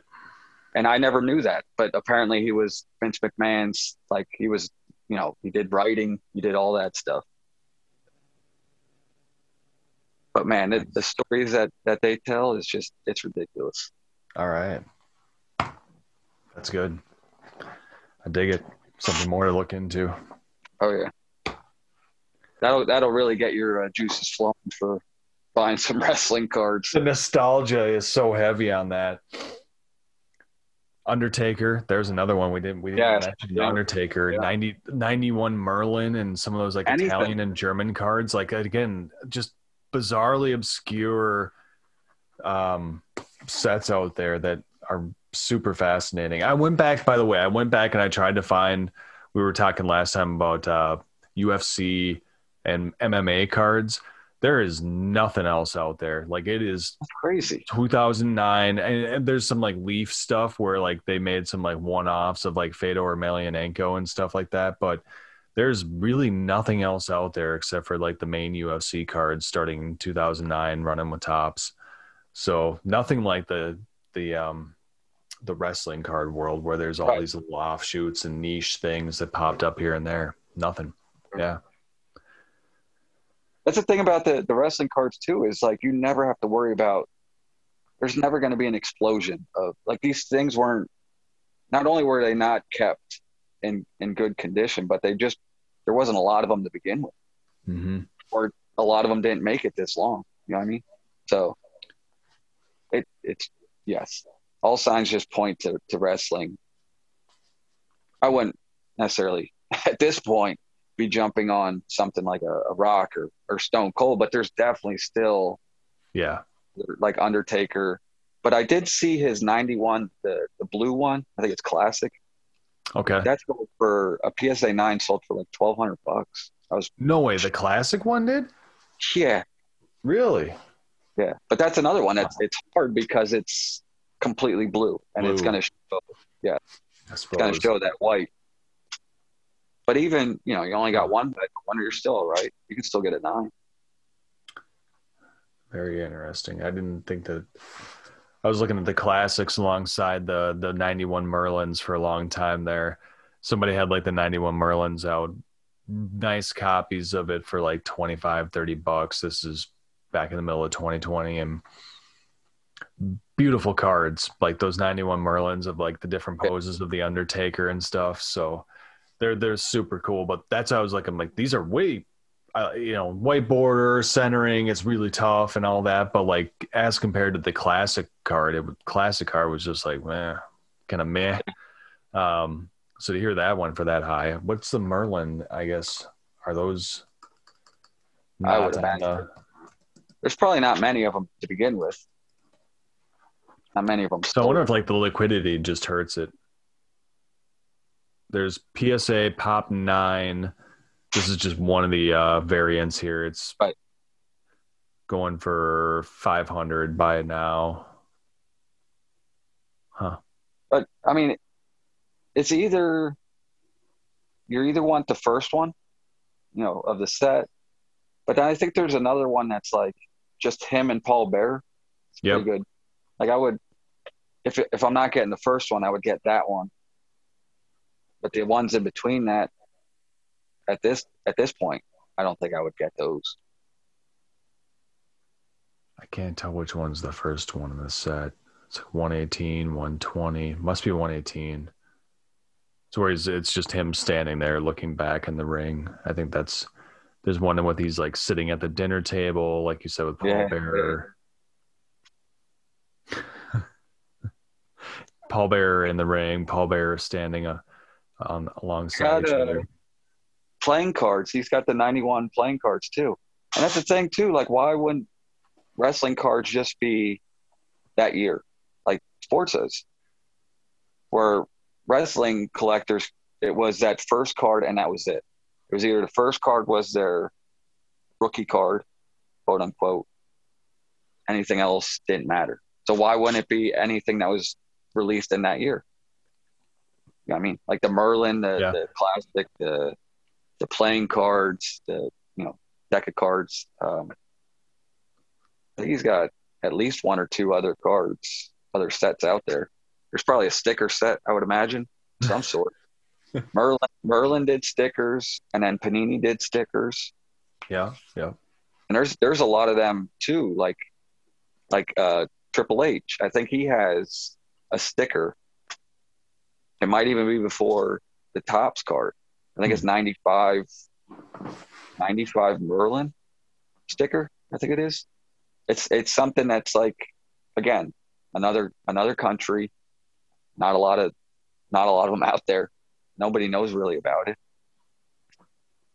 I need to find it. You know what? That's the beauty of all this is like, it's about that chase. It's about finding, going on the journey, finding that sought after card, whatever it might be. I think that's the beauty and the stories that get formed. And sometimes I feel like it's like, once you get the card, it's kind of like, all right, like I got it. But like, it's more about trying to find it, the research and where, waiting for it to pop up, like having a saved search on eBay just to like, okay, is it there? Is it there?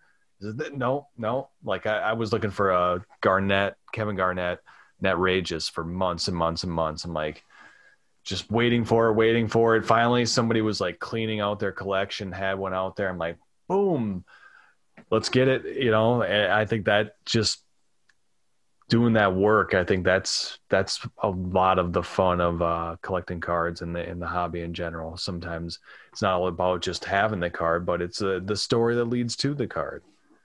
Do you have any? I guess what's one of your good hunting stories? The Montana was probably my latest good find that I thought about getting those top tier cards, like I said, with the low pop legendary players. But I don't spend money on cards like that. I'm a nickel and dimer for the most part. But I got that Kobe mosaic pack that I had no interest of opening. Yeah. Sold that to Steel City. They gave me more than I was going to sell it for on Twitter. Yeah. And then just use that to buy some of those cards that I had my eye on that I thought had potential. Nice. Montana. So I was looking for, at the time I was looking at a PSA 8 when I really wanted to buy one. And they were like $450, $500. And by the time I had the money to actually pull the trigger on it, they were like $800. So I was like, oh, it's a tough pill to swallow, like expecting to pay one thing and then finding out it's substantially more. So I started digging, and then I found that SGC that just, it looks good, and I got it in hand. Now it looks, even better than I expected. So that was a good hunt I had. What was the Kobe pack? Yeah. So up until this year, I used to open a case of Optic basketball. Like every year would come out, would get a case of that. I would get a case of blasters too, because Mhm. back then a case would cost basically the same as one hobby box nowadays. Wow. Like it was, Yeah. like 150 bucks a box. Okay. Um, so the one year, I don't even want to think about it, but 2017, I hit Kobe Dominator autograph. I think it was numbered 49 redemption that I redeemed, and haven't heard a thing until I heard that they were going to start bringing out these packs. Hmm. At first, I'm like, well, you're going to give me one pack of cards for a Kobe Bryant autograph? Like, Yeah. Yeah. cool and all, but let's be realistic. Like, am I getting 3 or 4 because this was a number to 49? And then I seen what they were going for, and I was like, okay, one pack Cool with is it. more than enough. Like, thank you. Um, so I couldn't get rid of that fast enough. There's no way. I mean, some like the Kobe, even a base Kobe from those packs are selling for a couple $100 right off the bat. Wow. And if you get a parallel, those are crazy. And if you get a Zion or a Jaw, especially like a parallel numbered to Mhm. 8, oh my God, that's stupid money. Tens of thousands of dollars. I mean, I don't know what is it now in today's NBA market, like how much it's gone down. But yeah, that's pretty much changed a lot of things, was that pack, and then just putting it in all that those Tiffany, the Tiffany Griffey. Yeah. Actually, the Tiffany Griffey was the Star Stock. That was when I just sold a bunch of stuff on Star Stock, cashed out, Yeah. turned $1 to $5 cards into the Tiffany Griffey, which I think what those are going for now. But I mean, last I saw, by the time they came in, it was like $1,200 just Yeah. for just stupid, like overnight. But that's something I think that still has plenty of room to grow, the Tiffany. Because if you Yeah. compare Because it to the upper deck, the population is just minuscule on the Tiffany yeah, cards, isn't it? Just 100%. That's the thing too. People are shady on eBay. Golly, they got graded cards that they're selling as Tiffany, where the PSA slab makes no mention of Tiffany, and they're charging yeah. Tiffany prices. That happened to me. There was an auction. I got real excited. I was at work. I saw it. Quick made a bid, and then saw it was not Tiffany. I'm like, dude, you started the bid at $399 or $375. Like, you knew what you were doing. I'm not paying for it. Like, you're out of your mind. That was my fault for bidding on it. But let's be realistic. There's a $30 card at the time. Yeah. A trade at 9. Or, I mean, at that point, too good to be true. I should have known. But it was an auction. I don't know. Yeah, Yeah, I I agree. The description games and stuff people play on eBay, just call it what it is. Like I try to right. just stay super standard year card. I mean, you're gonna throw, especially with eBay and where you can like copy other, posts to post your own cards and stuff like that Oh, too. yeah. Like Yeah. some of the extra words and stuff are gonna end up being in there at the end of the day. But like generally speaking, just keep it straight, and especially like I had that happen with me on a LeBron optic winner stays, and I thought it said holo in the title, and this was actually with I think it was PWCC, and it was not the holo version. So it's like no, but same thing. Like it said in the description, I ended up winning the auction. It was fine. It was like not, I wasn't going to like lose any money. I didn't pay an astronomical amount for it, but I was like super bummed it wasn't the holo version because it's a huge Right. difference in scarcity. You're just asking for trouble. You know what I mean? Like, why even put yourself through that? It drives me, like, the spamming in general on eBay just drives me insane. Like, It's like not PSA 10 or Tiffany Griffey's got 1,300 nines and 325 tens. I love that card. That's such a great. I think like it's an iconic card. It's just Yeah, the upper deck is more iconic, but it it's a overshadows great it. picture of Griffey there too. Oh yeah, I mean, it looks like some of the early mantles and stuff like that. it's fresh in people's minds from the Project 2020. Like it's not like it's some forgotten card. All that stuff from Project 2020, those cards they used has the Henderson recently, Oh yeah, Bob Gibson. I mean, he passed as well, so I think that had an impact on it. But in general, I would say Project 2020 had a positive impact on those cards that they replicated. for sure. It was a good. I mean, obviously, it was very very interesting overall. Like, it was a wild ride, but for the most part, I would say overall it was definitely a success. Like it definitely brought in a whole new crowd for sure. Absolutely, it caught my attention. That was actually one of the things I bought some Project 2020. Those are the first cards I bought in ages and ages. I love that combination of artwork and sports cards. Now they got Project 70 out coming as well, where there's just a lot of cards there to kind of digest and see what they're going to be doing ultimately with that bunch of different artists and stuff. But 1050, 1,050 cards. that's what it is. Wow. Yeah. Yeah. 3 cards a day for 365 days. That's not right, but it's close to that. I can't do it. No, it's stupid. Are there full Project 2020 sets on eBay now? Ooh, that's a good question. There's got to be at least full player runs or artist. I saw that's something they're doing this year. Is if you buy like everything from an artist, you get something special. Interesting. Mike Trout complete set. Yeah. How Kind of much? by player or by artist. How much is a trout So set? the whole Trout set is posted for $5,000 right now. This is best offer. Buy Right. now type stuff. What I wonder You- what is the most expensive? Is it still the Ermsey? Was that what it was? The Ermsey trout? Was that the I think so. That first one. what was the big? I think Ichiro Ben Baller might have been first card in the set, but like what was the most? Yep. So the Ermsey Trout is still going. Oh, this is a PSA 10. Somebody graded one. Of course. But it's got 2 days left and at $900 With bids? with 16 bids. Wow. Just the raw version. This is a print run 2,911 card.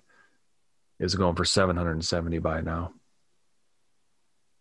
I remember when it was going for more than the actual Mike Trout rookie card. Yeah, it was over $1,000 at one point. That's crazy. How could you buy thinking it was a good idea? Like, I could see to an extent, you get to 100, $150. I can understand. I can see that. But Yeah. like the levels it was hitting just didn't make sense.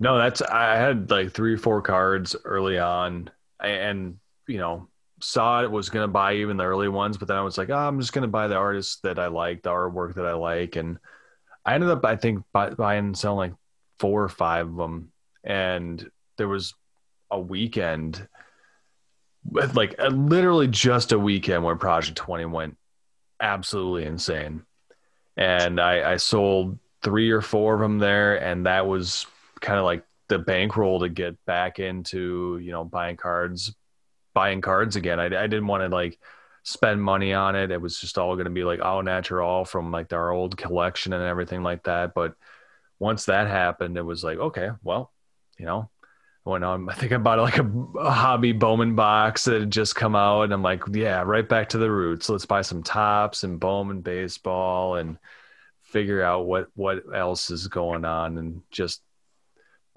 mind blown from there when I'm learning about all the like everything that's changed and how to live in the new market and buy and sell on eBay and stuff like that was what I had to learn how to sell on eBay because I was looking at the prices. I'm like, oh my God, like this card I bought for $20 the other day is selling for $400 all of a sudden. I have learned how to sell on eBay really quick. So that was quite a momentous period of time there, I think, with probably 20 in the early days and the low print run stuff. And, it was always the like, well, this is so low print run, like anything underneath 2000, who's going to make a complete set? It's like, well, looking back at it, it's like, well, who's going to make a complete set anyways? Right. To be out of your mind a little bit. People are just beaten down by the duration of that thing. It's going to be worse with that Project 70 for Project sure. 70. There's a lot of artists in there that I'm very intrigued by. Like Action Bronson. I don't know if you know who that is. Oh yeah, I know Action Bronson is for sure. JK5 is in there. Nico. Oh, they brought back Keith Shore. That's great. I'm pretty sure all of them from Project 2020 are back. Okay. Snoop Dogg. What's that dude Don C? I don't know if Don C's back. Oh, I don't know if I saw his name. He had some brutal stuff. Oh yeah, for sure. Yeah, he's back. He is back. Yeah, I think they all are then. Yeah, I think all of them are in here. Fucci, Rochester, yeah, they're all here. Like Jameson's somebody that I really like. I like his artwork. I like Tyson Beck a lot as well. Yeah. He had that he had his like own set that he did with the NBA players that was awesome. Did you buy any of those? I did. I bought all 5, so I get the like never released pack or whatever that comes with it too. Right. But I've been watching like the value of that stuff, and like he did the Fuck the Bots card, which I think it's back there on the shelf. I don't know if you can see it, but those are going for like $400 now. Yeah, really. What's that? How much were they to begin with? 70, I think 60, 70 originally. Oh wow. There was like 500 of them made or whatnot, just as like a card, and then he had what did he do? Jason Tatum. Then he did Kuzma, Tyler Hero.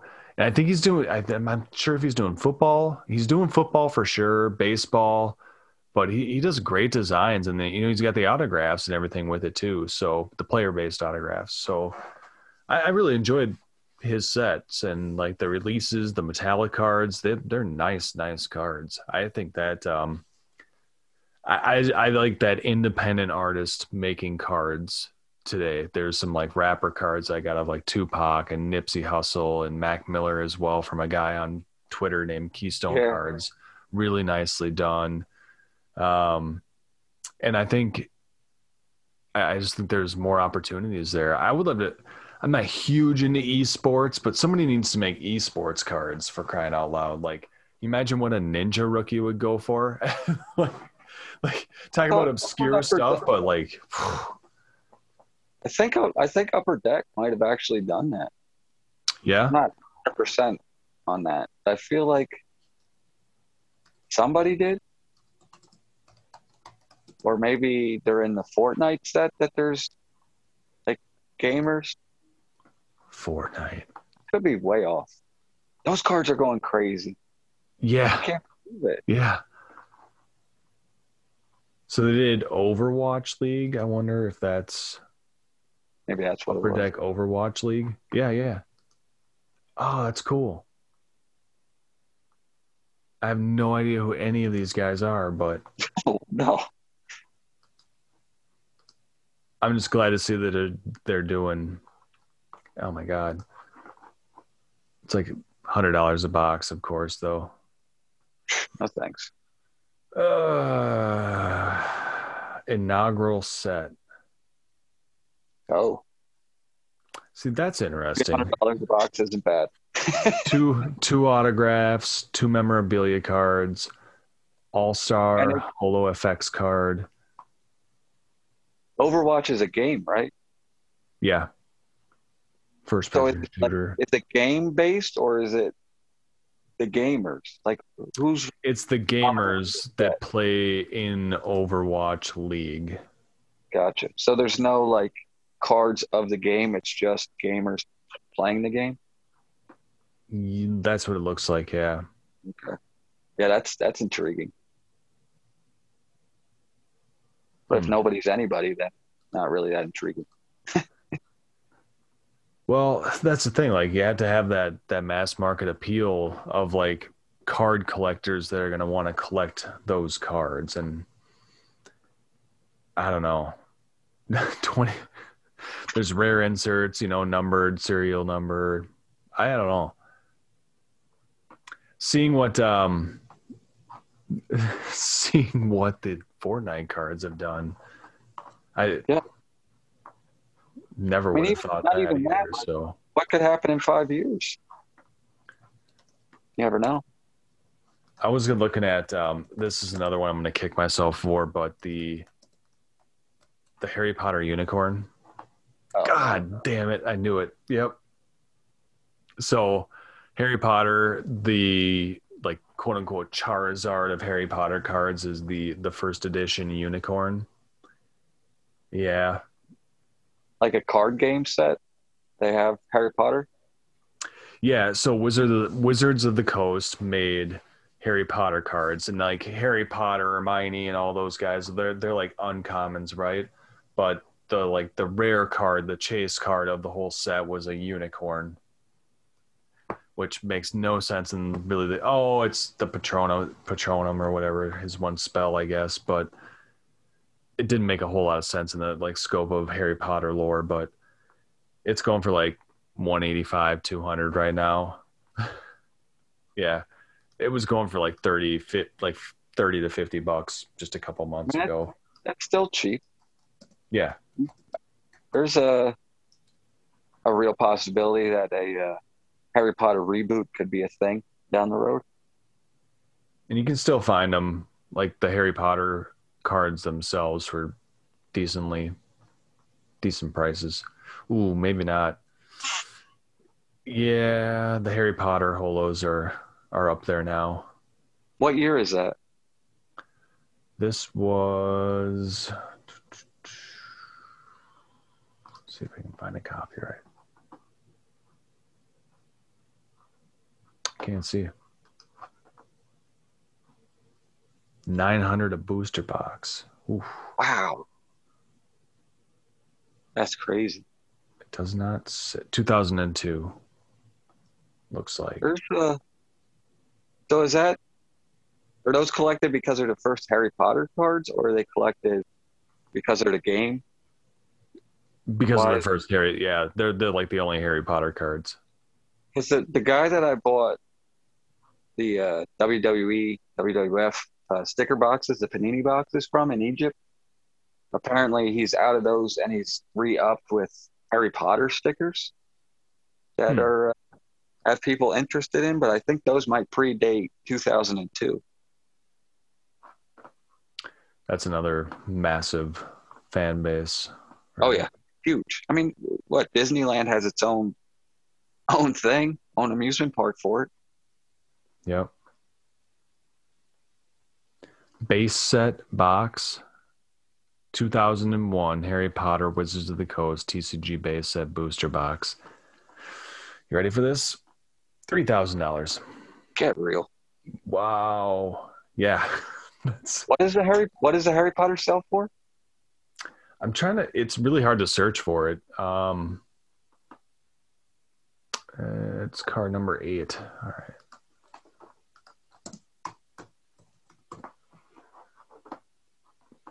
Bunch of auctions. $100, I'm gonna say. Let's see what That's sold. it. What the hell are they selling for $3,000 for? Yeah, 100 to 200. 100 to 200 it looks like. Yeah, it's all of them. So you got like Harry and Ron and Hermione, Dumbledore. All those guys are going to be. Harry's going to be highly valued, but he's only an uncommon in the set. So he's not like, I think, you're going to get at least one of those per box. But apparently that unicorn is the big chase. The unicorn. Yeah, that's where I kind of stopped. I was going to buy one. My daughter really wanted one. But then I'm like, I can't buy her like a $60 unicorn card from Harry Potter. I just like, she's 4. Like she's gonna throw it on the floor and stomp on it. So I get the PSA 10.